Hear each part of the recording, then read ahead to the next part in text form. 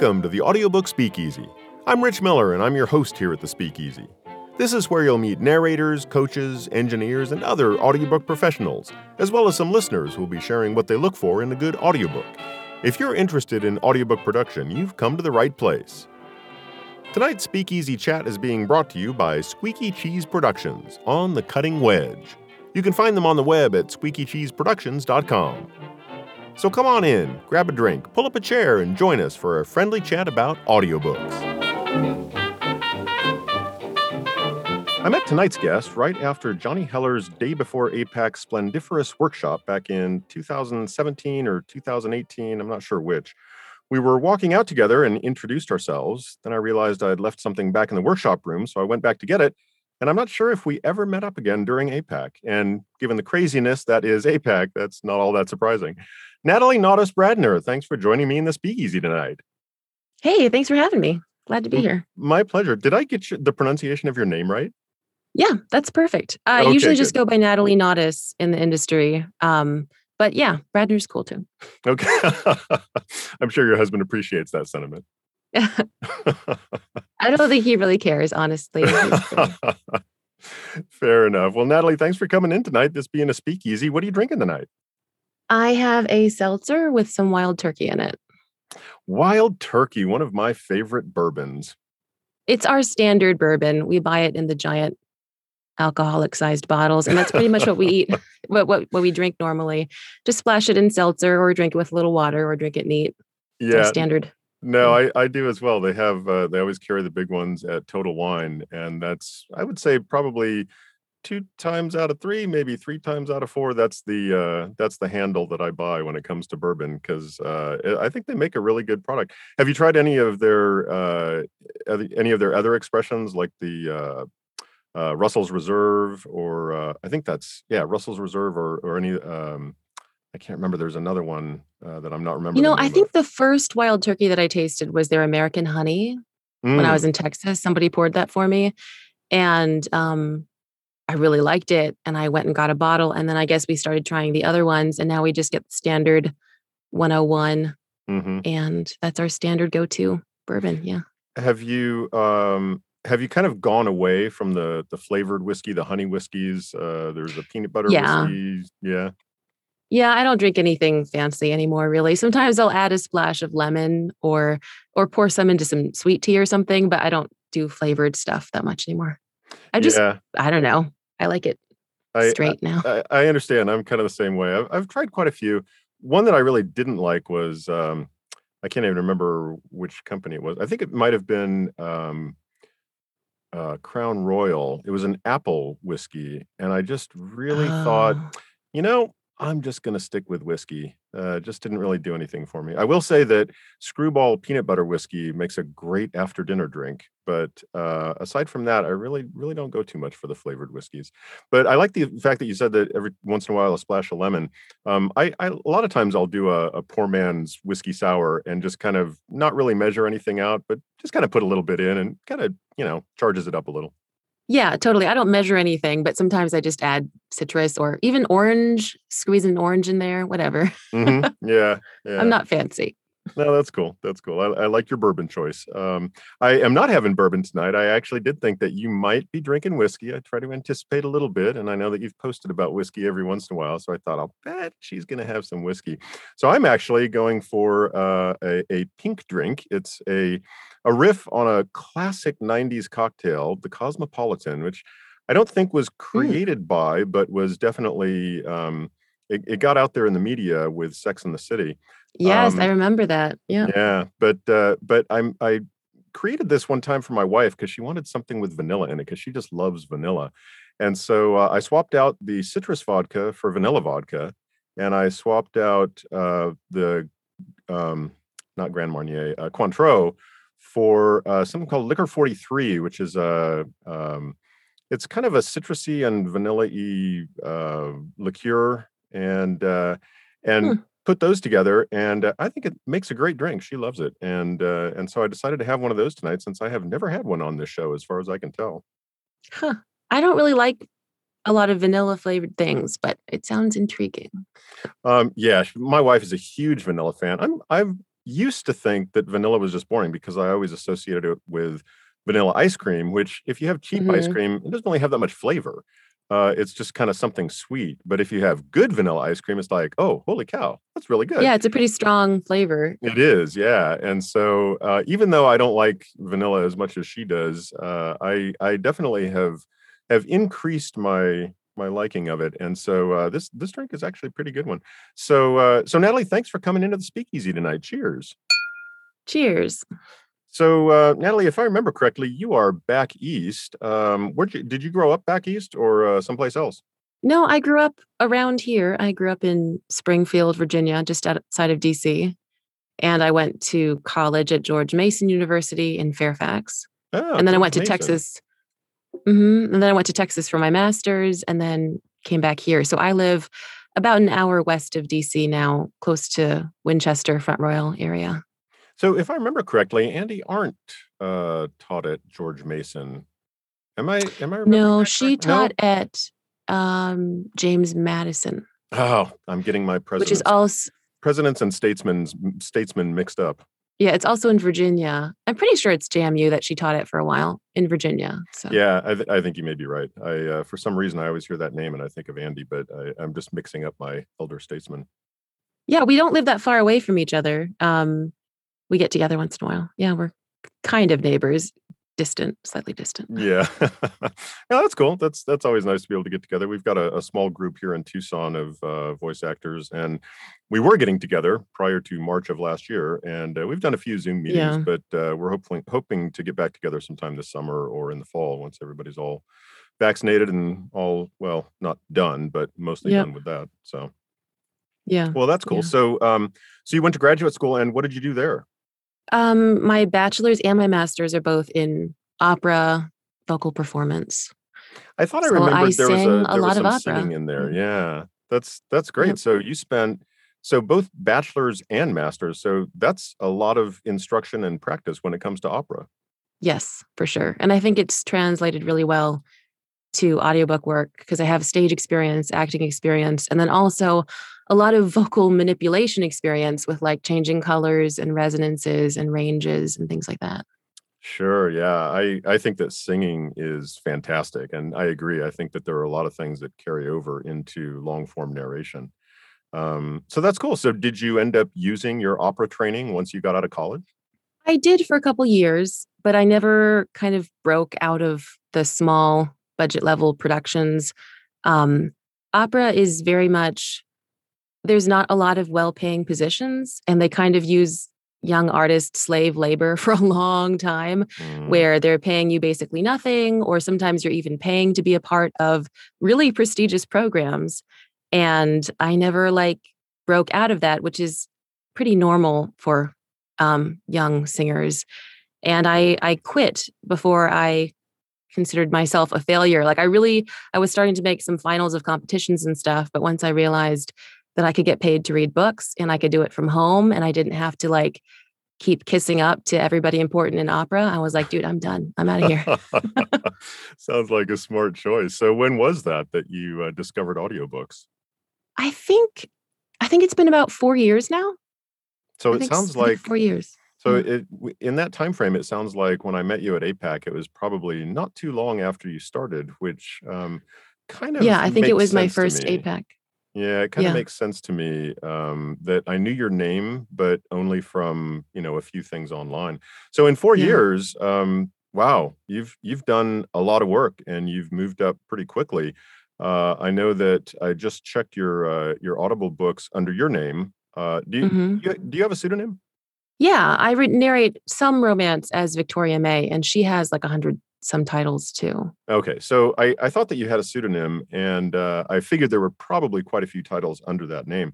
But just under your name, you also have a lot of titles there, not Mhm. a few more, I think, than of the other one. But I just noticed today that you're apparently booked out quite a ways in the future because you're when you sort by newest arrivals, you have a book on pre-order that's going to go on sale on Christmas, Mhm. 2022. Oh, really? Which one's that? It's one of the meditation books. Oh, okay, yeah. Um, that series is like we're waiting for final manuscripts, so they keep bumping the dates out. So we'll see when it actually ends up Oh, happening. I see. So it might Um, actually come out sooner.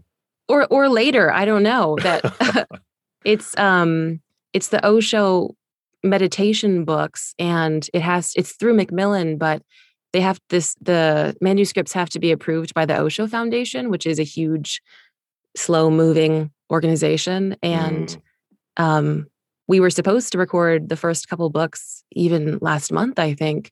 And we just keep pushing them off. And finally they said, just take it off your books. We'll let you know when we're ready to schedule them. So we'll see when they happen. That's pretty funny. It does look pretty impressive though, having been booked up, almost 2 years in advance. I know that actually does happen, but I Yeah, just it thought is that was funny. cool.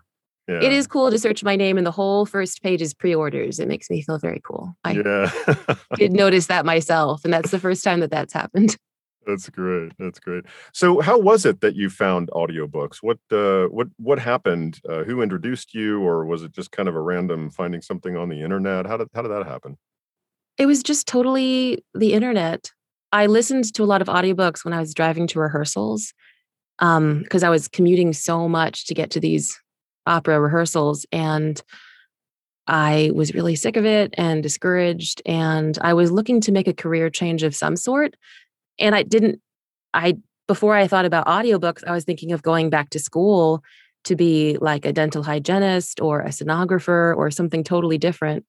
And when I started finding online articles about narration and how people were doing it from home now, I just started doing it. And once I got my first couple books on ACX, I totally quit singing. Like, I ghosted my teachers and my coaches, and I was like, I'm out. This is it. If I can get paid to read books, I don't need music anymore. Wow, that's great. So you started out on ACX. I know that a lot of us have. Many, many, many narrators have started on ACX. So that was where you started out. Yeah, and I didn't know anybody in the industry. I didn't know anybody who did this, and I just totally like watched all the random YouTube videos and got on Facebook in that ACX indie narrator group, and I read all the old threads, and every time someone was giving advice, I would look up their name and see how many titles they had and check out their websites, and I really like intensively just schooled myself in the industry. Every time somebody mentioned a publisher or a producer, I like would put it on a spreadsheet and look them up, see how to submit. And I just kind of hacked it. I didn't have a coach. Once I got going after a while, I worked with PJ for some dialects, but I feel like I just kind of hacked it with the help of the internet and all the free information out there. That's great. Of course, PJ Oakland is, known world round for his his dialect ability. Yes, He definitely helped me out one time, and I know that many people have studied with him, and not just dialects, but yeah, he's definitely well known for that. That's so good to hear that you joined one of the Facebook groups. So the specific one that you're talking about, of course, I'm in there too, and I know a lot of people are. I think 4 years ago there were probably only about I don't know, 1,000, 2,000 members. And at this point, I think it's probably up to 8 or 10,000. So yeah. quite a few people in there now. But it's so good to hear that you joined and you read all the old stuff, and then you found stuff to Hmm. look up and you looked it up instead of what happens a lot of Yeah, times in these groups is, looking up something and then not liking the advice. And then I don't know. It seems like totally. seems like there are a lot more disasters along those lines in the conversations in those groups these days. Yeah, for sure. Yeah. So that's cool. So you found a lot of information, and it sounds like you were just pretty dedicated from the get go. Yeah. And I don't think that it's a bad thing to get coaching, and I totally could have. I just didn't know who to ask. I didn't know who to trust in the industry because I didn't know anybody. And I came from spending so much money with singing, always spending money for lessons and coachings and pianists and recordings, that I felt like I was propping up the industry by paying to try to do something that they were never going to let me into. So I came to audiobooks very suspicious and like, maybe I won't make it in. So I don't want to just fund the coaching machine. I don't know. I guess I Hmm. was suspicious coming from singing that it was just going to be an industry that was making money off of people trying to do it who weren't going to actually make money.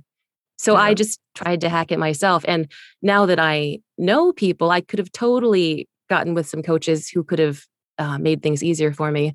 But it worked out okay. So Yeah, it sounds like it did. I totally hear what you're saying. You really have to be judicious when you're, deciding who to work with, if anybody. Of course, you and I both think that it's a good idea to work with somebody, especially if there's a good reason to need to, like the fact that you hmm don't come from a performing background or something like that.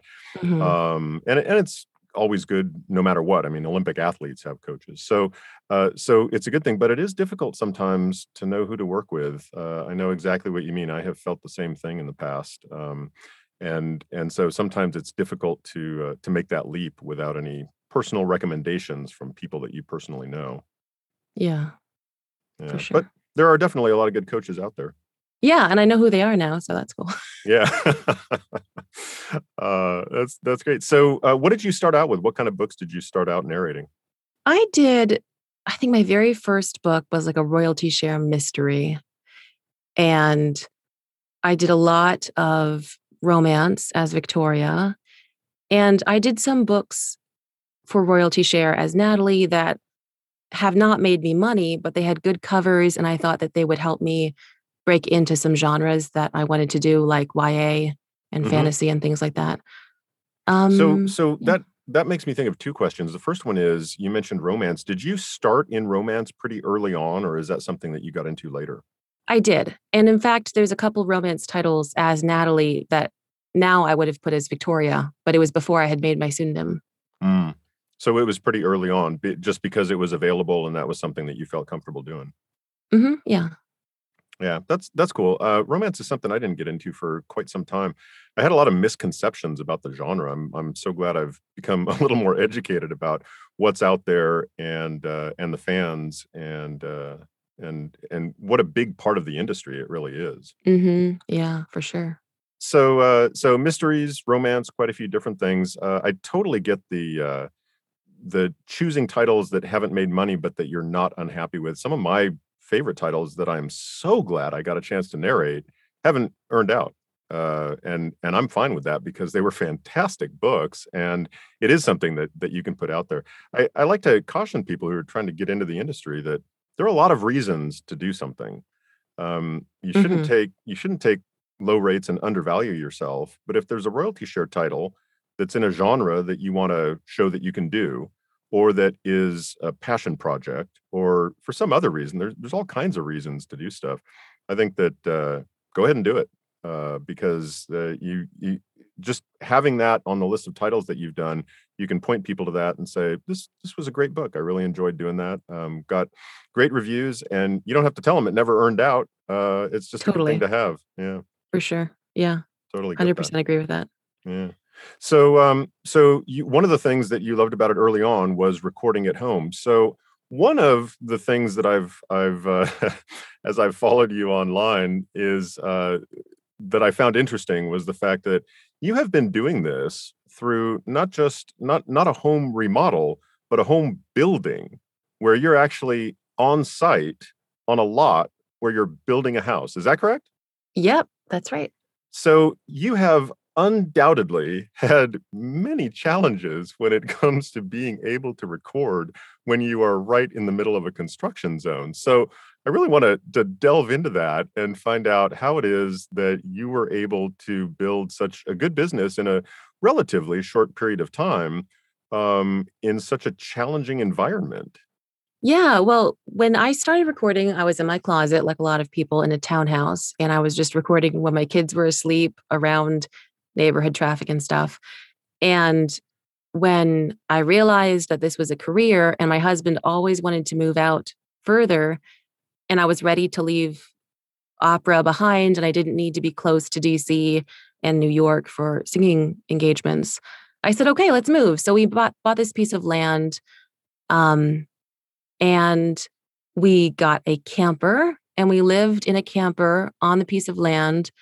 And we were in the camper for, oh, maybe 18 months before we moved into the house. And the house still isn't finished. We're almost there, but we've been finishing it for a long time. So the first thing we did when we came to the property is we bought a shed and then built my booth inside the shed before we had a house. This was living in the camper. So I've been Wow. recording in this booth in the shed. So this has been my space, even when we were in the camper and then moved into the house and finishing it in there. So sometimes I have to work around, I mean, fairly often around construction noise and saws and stuff. But I've been in this shed for a couple years now, ever since we moved here.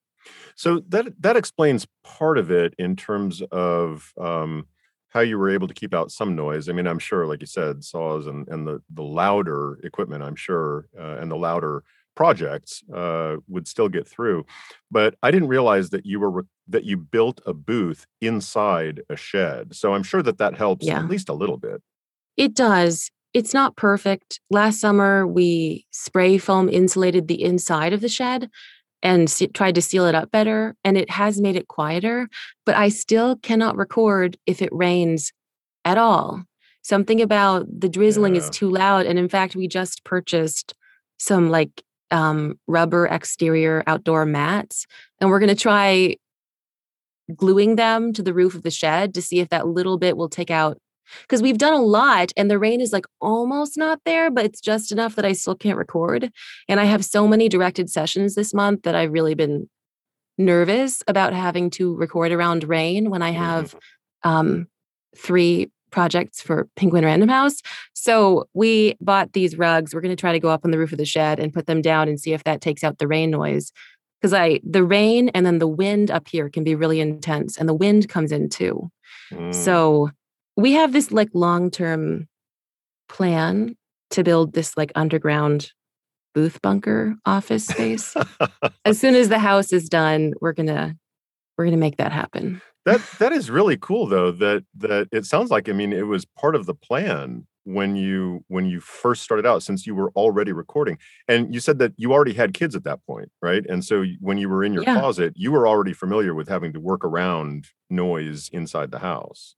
Yeah, for sure. Yeah, so it sounds like that was great planning to say one of the first things that we're gonna do on this project is to actually build a space where I can work before we even start, or concurrently with even starting to work on building a house. Sounds like Yeah, good we built it planning. way before. Yeah, we built the booth and the shed way before the house, and that was a very good thing because this booth has paid for that house. So, Yeah, no kidding. That's fantastic. It's a very very good planning move. Seems to me that planning is one of the most important parts of setting up your recording space. I know it was for me when I built my booth a few years ago. After working in a closet, like you said, like most of us, I just had too many mhm. challenges with outside noise, and so I built a booth. And I must have spent 2 months figuring out what I was gonna do before I actually did it. And I think that that really paid off. So, so good job on planning for the booth. That's a really interesting solution, putting something on top of the roof. I also have a problem with the rain in my house because the room where my booth Mhm. is has a skylight. And Oh, the rain on the roof, yeah, you can kind of hear it. The rain on the skylight is really loud. So if yeah. it's just drizzling, I'm fine. But if it actually starts raining, even if it's not raining hard, it's just too noisy. It comes through. So I like that I idea of totally putting something understand up on that. that. Yeah. Yeah. There's a ridge vent on the top of the shed that's metal, and at first, any precipitation at all, when it would hit that ridge vent, it would make a ping and it would come into the booth. So we went up on the roof and glued, I think, just like some rubber strips onto the ridge vent, and that helps a lot. And then we insulated the shed more. We spray foamed inside here, and that has helped. But Mhm. there's still a little bit of rain noise in the booth. So I think, crossing my fingers, that putting those rugs up there will take away the last bit so I can work when it rains. I'm choosing to be optimistic. Yeah, no, it sounds like a great idea. I would not have thought of that. With my skylight, it's not really an option, but that sounds like a great idea because the noise is the hard surface, and so if you have something softer on top of that, yeah, sounds like Yeah. a great idea. Let me know. I hope it works out. Yeah, thanks. I hope so too. So, if I remember correctly, I saw something online at some point about your recording space where you were dealing with bugs. I do get bugs inside sometimes, like especially stink bugs, and I just have to catch them and throw them out. I thought it was crickets. Oh, I did last year. Yeah, have a cricket problem. Yeah, I Yeah. forgot about that. That How'd, was how'd, crazy. yeah, how'd you deal with that? Because in our house we get crickets. I don't know why the hell they like the desert, but we get crickets in the house. And back when I was in my closet, that was a problem. It hasn't been in the booth because they don't tend to get into this part of the house. And the booth, the walls are much better and denser. But where I was before, that was a huge problem. I have to imagine that if you've got a lot of crickets in a shed in which there's a booth, that's got to be loud. Yes. So this year I haven't had that problem. I used like foam strips around the door to make a tighter seal so that they can't come in. Oh, yeah. But last year I did have a really big cricket problem. And what I ended up doing was I brought my cat inside and left her in here and she would eat them. Oh my God. What a great solution. Nature takes care of the problem. Yeah. So she saved the day there. I would bring her out here at night and all night she would hunt crickets. And in the morning I could tell she was tired. I'd bring her back into the house and she'd sleep all day. But I mean, they're nocturnal anyways. Yeah, yeah. That's hysterical. I have not heard of that type of solution for that type of problem.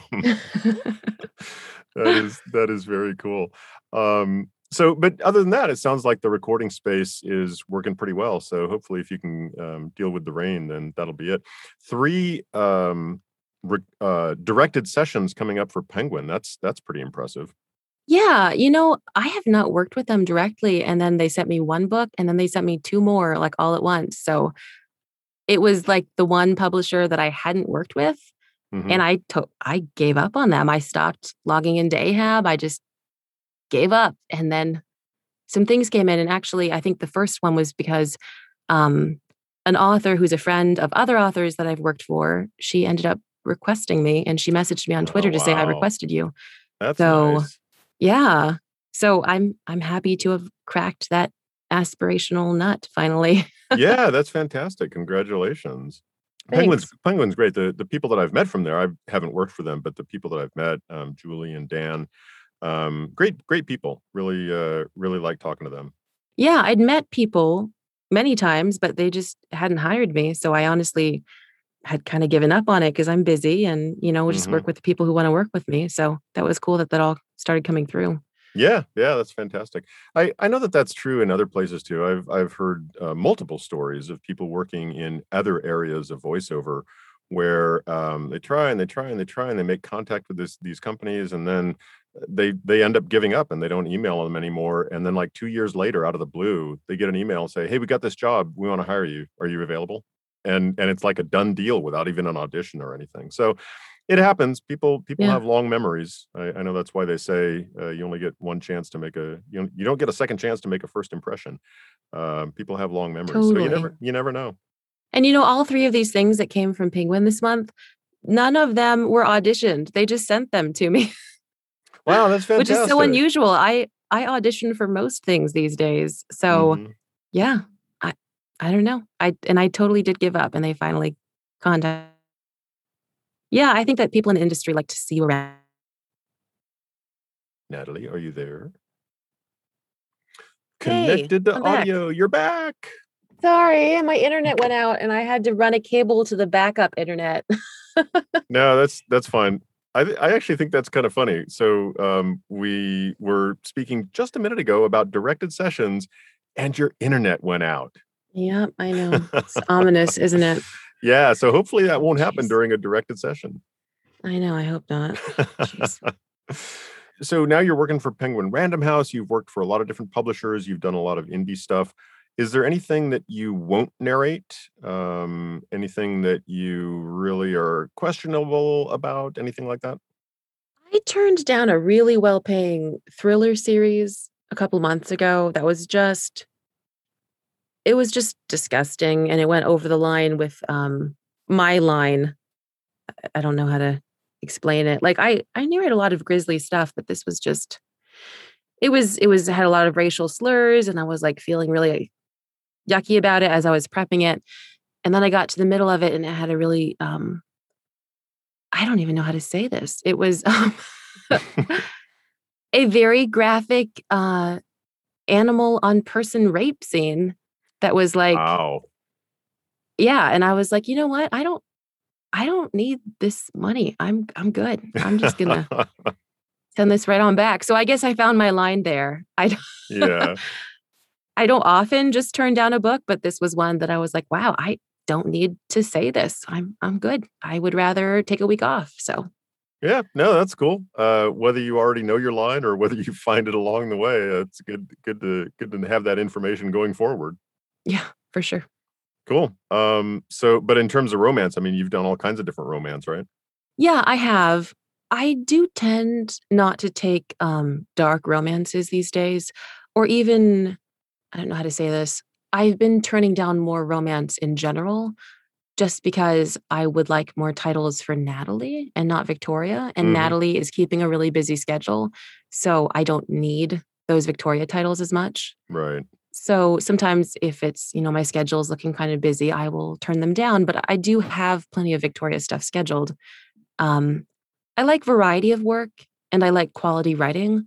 So wherever that comes, I'm happy to do it. But there's a lot of lower budget romance that a lot of indie stuff that's not as well edited. And if I if I have space, I would take it, but I don't need to these days. So a lot of times I turn it down. Yeah. No, makes sense. So you mentioned something on the series that you turned down was the racial epithets. I know that a lot of things have been changing in voiceover in general, and that includes audiobooks, although audiobooks are typically sort of outside. It's kind of the bastard stepchild thing of voiceover in general.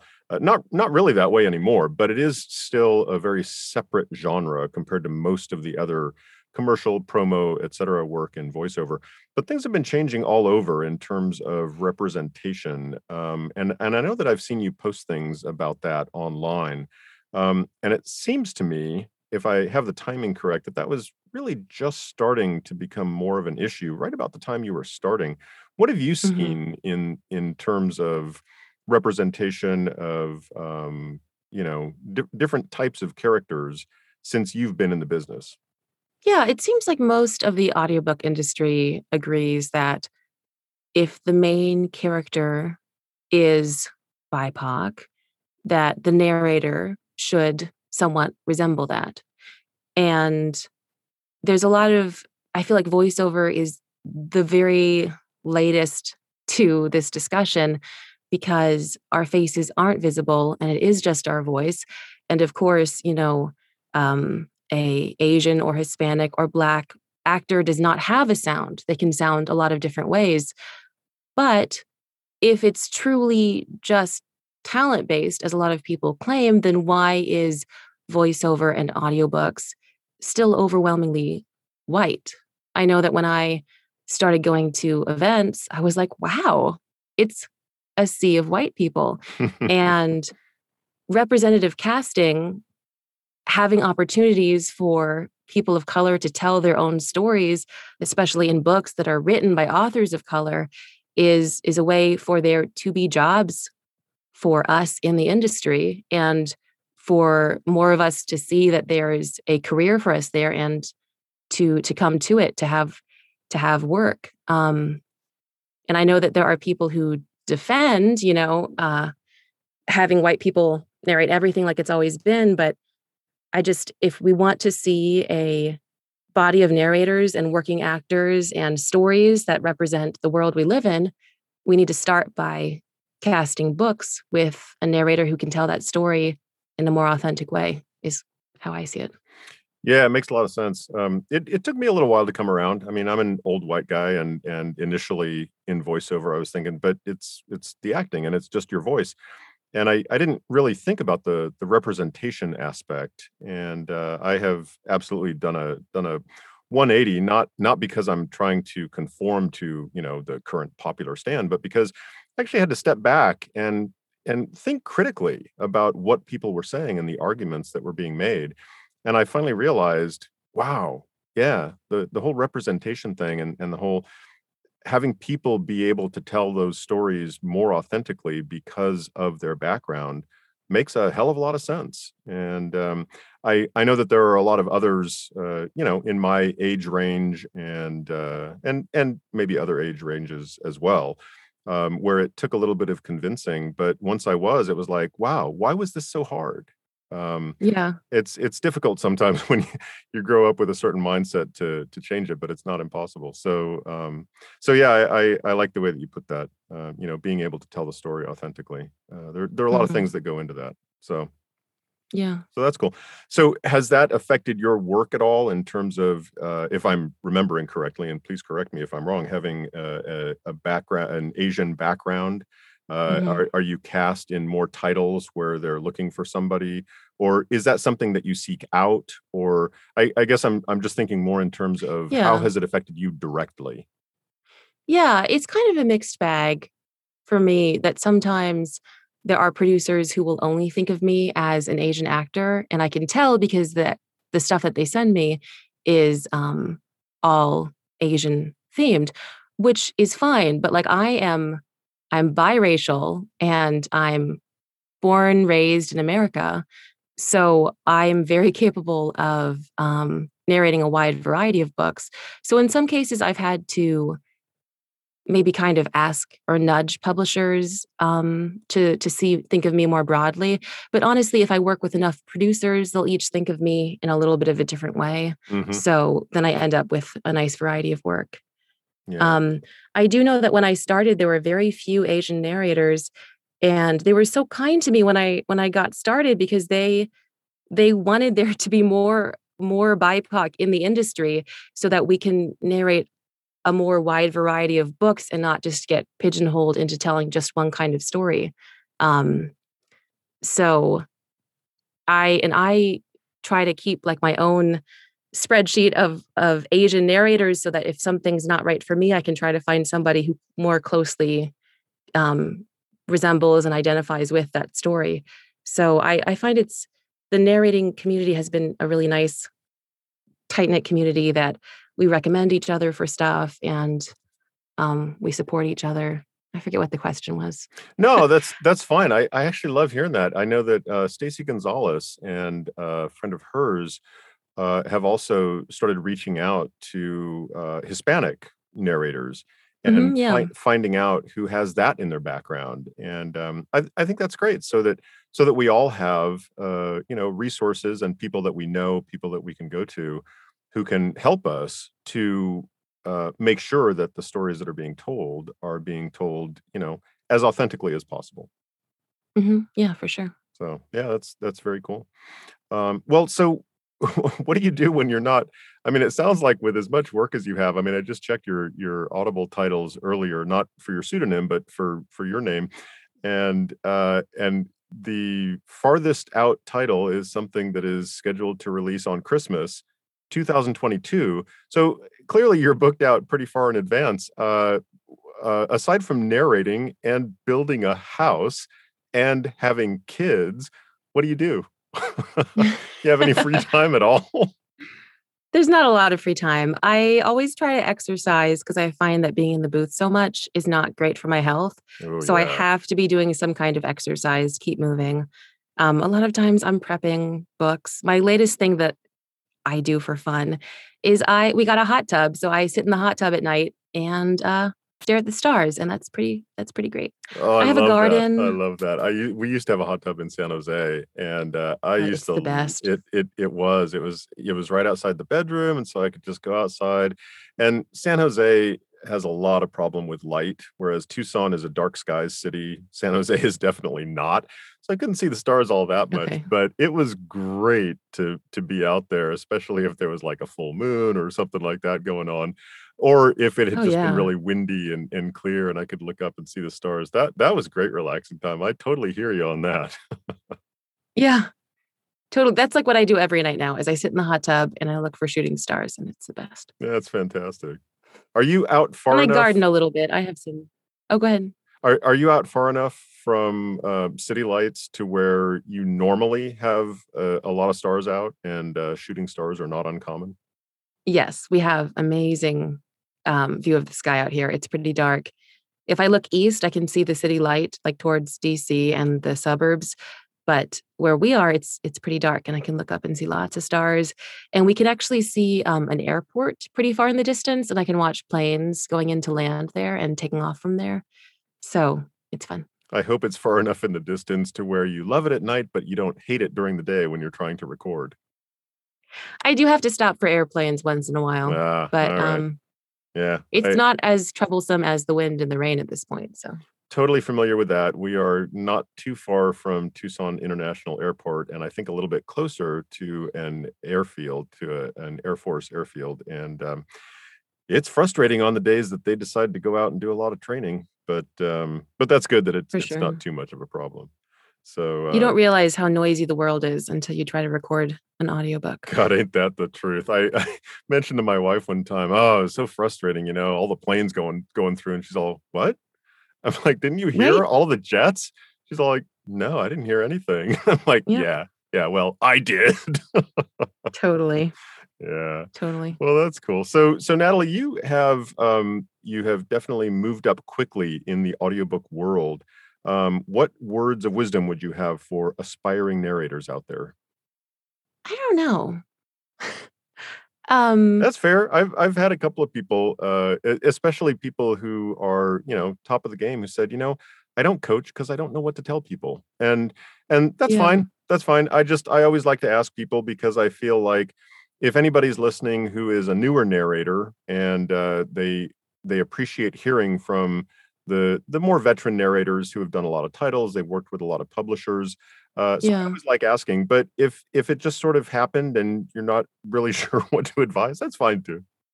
I guess the main thing that I would say is to advocate for yourself and to push for the career that you want because no one's going to hand it to you. And the path of least resistance for me would have been to just be doing nothing but romance.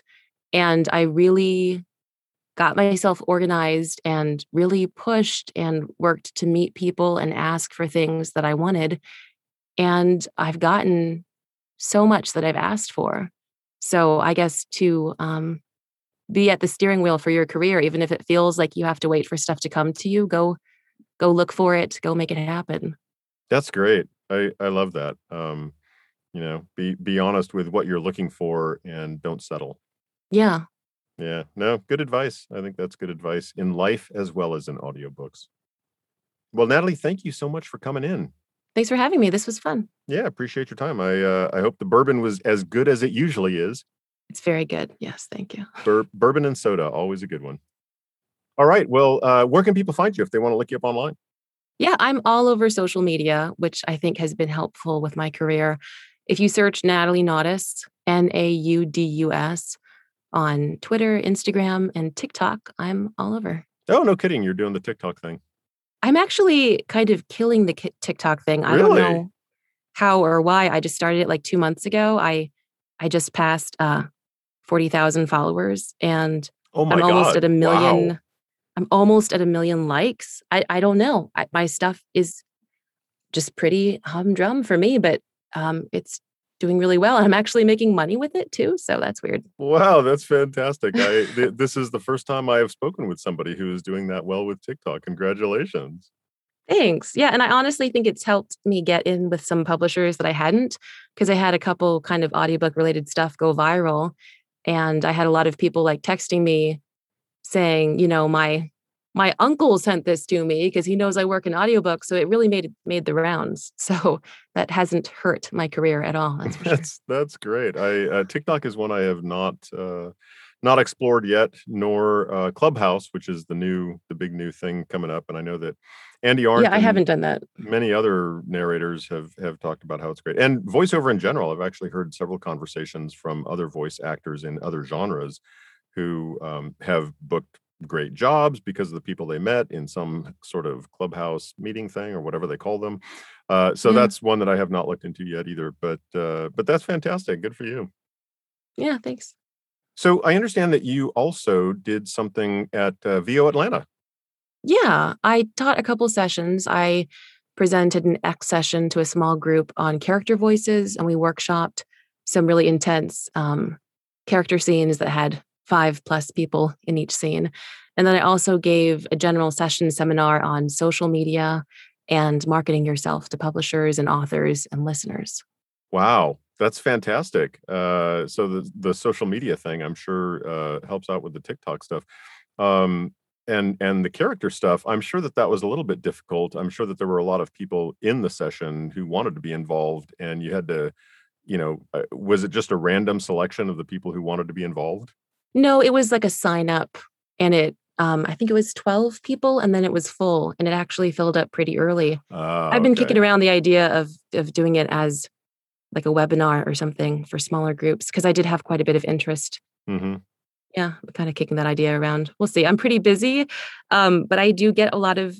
I've gotten so many emails from people asking to do coaching that I'm starting to do a little bit, but I'm not trying to do a lot of it because I do have such a busy recording schedule. Mhm. Yeah, I know that for other coaches that I am aware of who also are recording kind of nonstop, it is kind of a scheduling nightmare. So Yeah.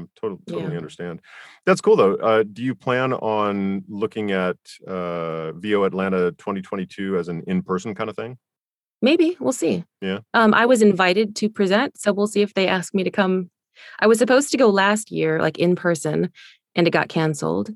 And I had attended the previous 2 years as an attendee to pay to be there. Oh, Um, and so this time I got to present, and so we'll see if they ask me to come when it's back in person again. I don't know.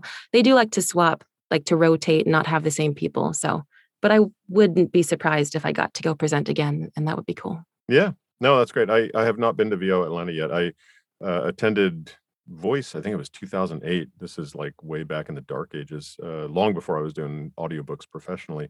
But I have not been to VO Atlanta, and I keep hearing very good things about it in terms of voiceover conferences. Yeah, as an attendee for a couple years, I had a good time and I met a lot of people. It was a good way to start start getting going in the industry. Yeah.